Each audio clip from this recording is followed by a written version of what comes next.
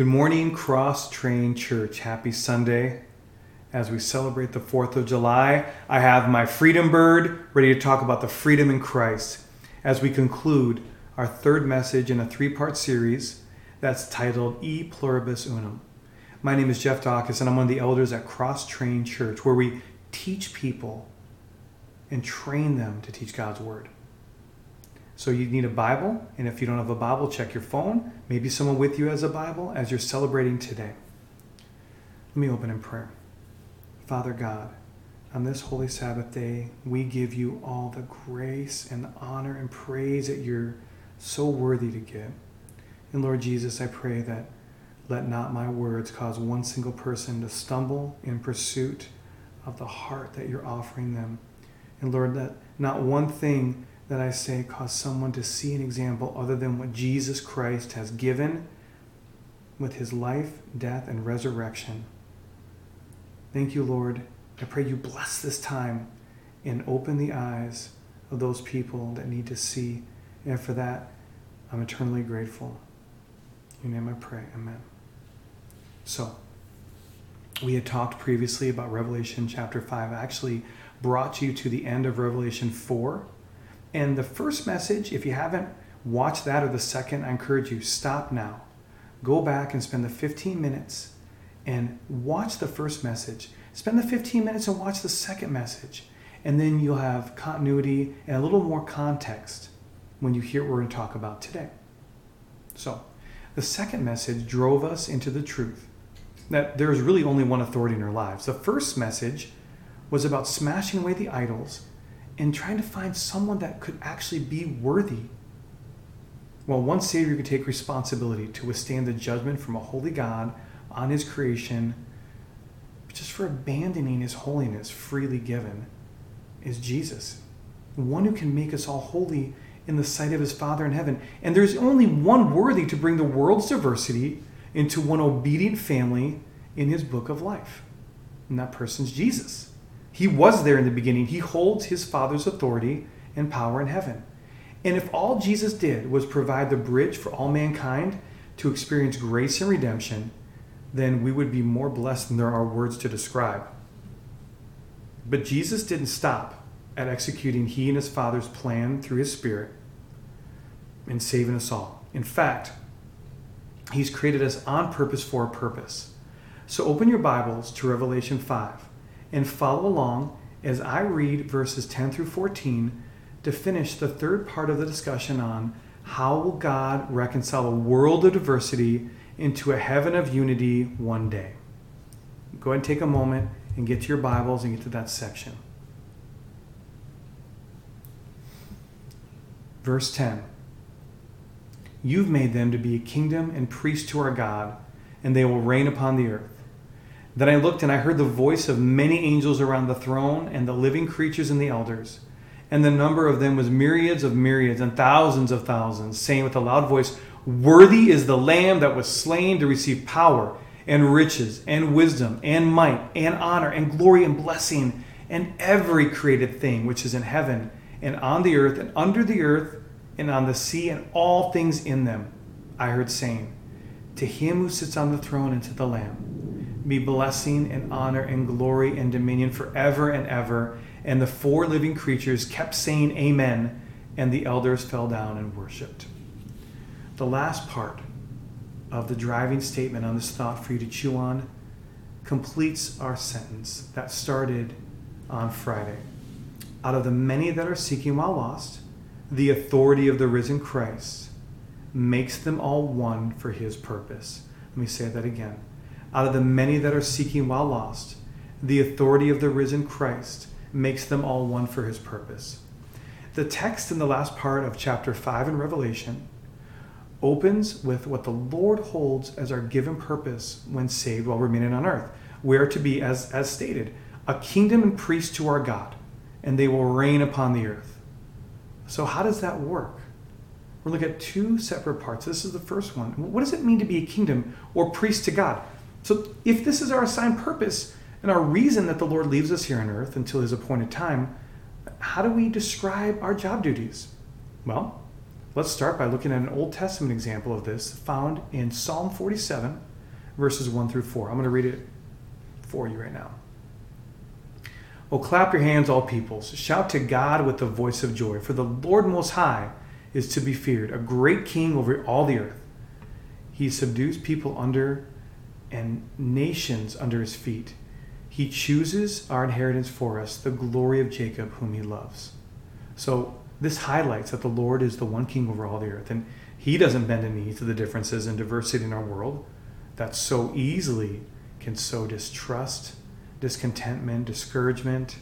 But he doesn't even compromise and accept being canceled in a culture that is based on people's opinions of the day. He is the one objective truth. He is the king. So we also have that privilege of seizing our inheritance, one distinguished as princes to that great king and princesses. So we see the objective truth of Scripture showing that we're his kingdom people, and not just a people, but we're royalty and rulers over the systems of the world perpetuated by the enemy. The prince of the power of the air is how the Bible describes Satan on earth. Well, we have many examples in the Bible of kingdom people language, but what's the second part of our purpose? Well, knowing your purpose creates focus. Focus through daily discipline sharpens your will. And it's our will which compels us to place idols in our lives, yet when our will aligns rightly with the Spirit of God inside of all believers, then our will is used as a catalyst to accomplish God's purpose. So, what do priests to God that reign on the earth do? What's the job description for that? How do I sign up for that job? Well, the Bible doesn't leave that up in the air and gives us some clear examples. Priests in the Bible were of the tribe of Levi. Think Leviticus. And here's what the Lord spoke to Moses' brother Aaron in Numbers 18, verses 1 through 3, on what it really meant to be a priest. So Numbers is in the Old Testament, and it's one of the first 5 books of the Bible. It's in the Pentateuch. So listen as I read along. "So the Lord said to Aaron, you and your sons and your father's household with you shall bear the guilt in connection with the sanctuary. And you and your sons with you shall bear the guilt in connection with your priesthood. But bring with you also your brothers, the tribe of Levi, the tribe of your father, that they may be joined with you and serve you, while you and your sons with you are before the tent of the testimony. And they shall thus attend your obligation, the obligation of all the tent. But they shall not come near to the furnishings of the sanctuary and the altar, or both they and you will die."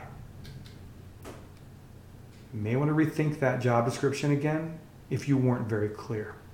Because priests of the Lord were sanctified. They were set apart for one purpose, and it was to attend to the temple. The priests of the Lord were set aside to attend to the temple. Well, the Revelation temple, now realized through the glorification of Jesus, is to be worshiped and magnified and protected by his priest. It's us who are saved. We're his priests.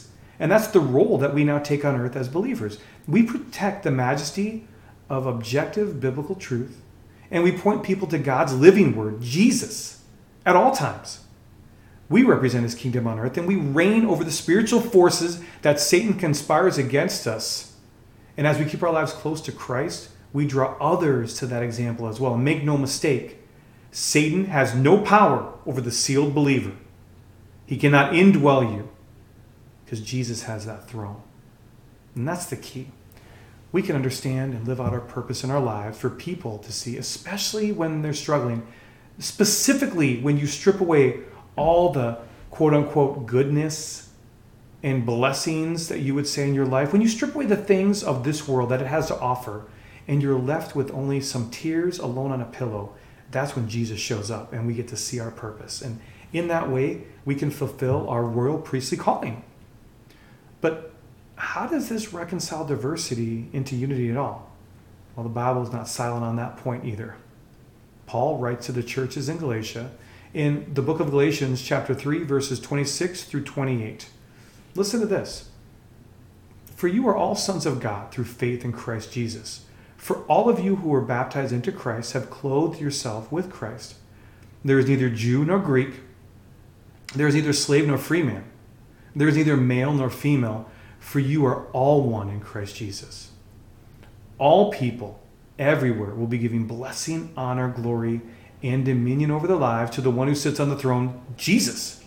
The writer of Hebrews affirms our purpose and meaning as Christ followers when he writes, "For those who say such things make it clear that they're seeking a country of their own." And indeed, if they'd been thinking of that country from which they went out, they would have had an opportunity to return.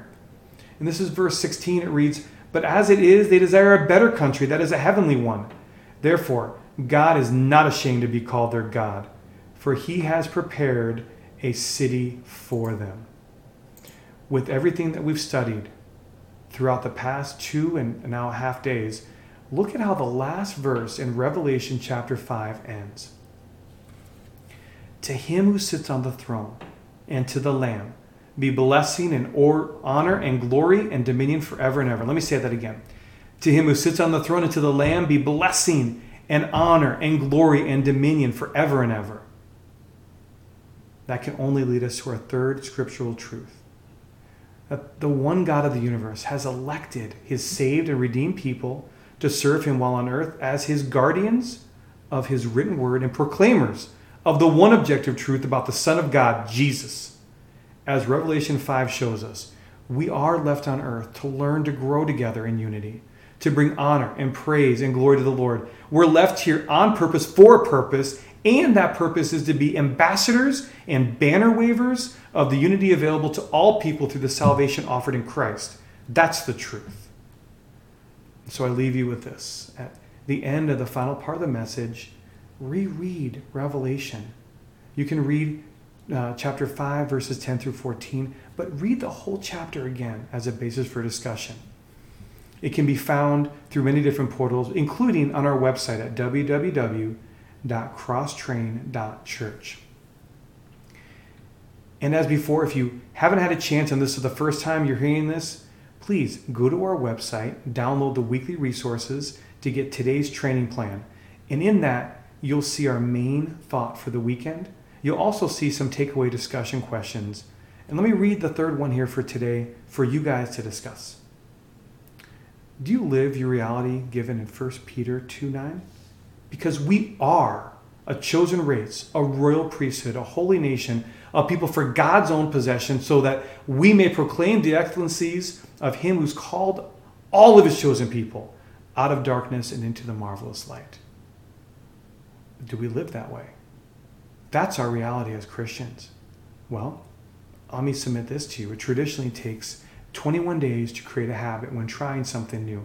And if this is new, if this thought of being an ambassador or a banner waver, or even the fact that everything you think negative that you've done in your life can't possibly be taken by Jesus Christ, then I would just encourage you, talk to the people you're with, the people that introduced you to this message, the people that maybe are in your family that have heard or walk with Jesus, and be willing to take a step, create a new habit. It takes 21 days to create a new habit when trying something new. So help each other as you're watching and listening, and discover what that new habit is going to be to draw you into walking out the truth of these 3 messages. And I'm going to close with this. Our main idea, our big idea of the weekend is this. Out of the many that are seeking while lost, the authority of the risen Christ makes them all one for his glorious purpose. Thanks for listening. Let's pray. Father God, in your amazing grace, you have never once, no, not once, ceased to stop being the authority in our lives and the provider of every good thing that you wish to give on your children. And Lord, for the people that are not yet saved, that you ache for in heaven, you did send Jesus to die for them. I pray that you would continue to do the work that you started, maybe even for the first time today in the lives of those listening. Thank you, Lord Jesus, for all you are and who you are, to whom all blessing and honor and glory and praise is given. In your name, amen.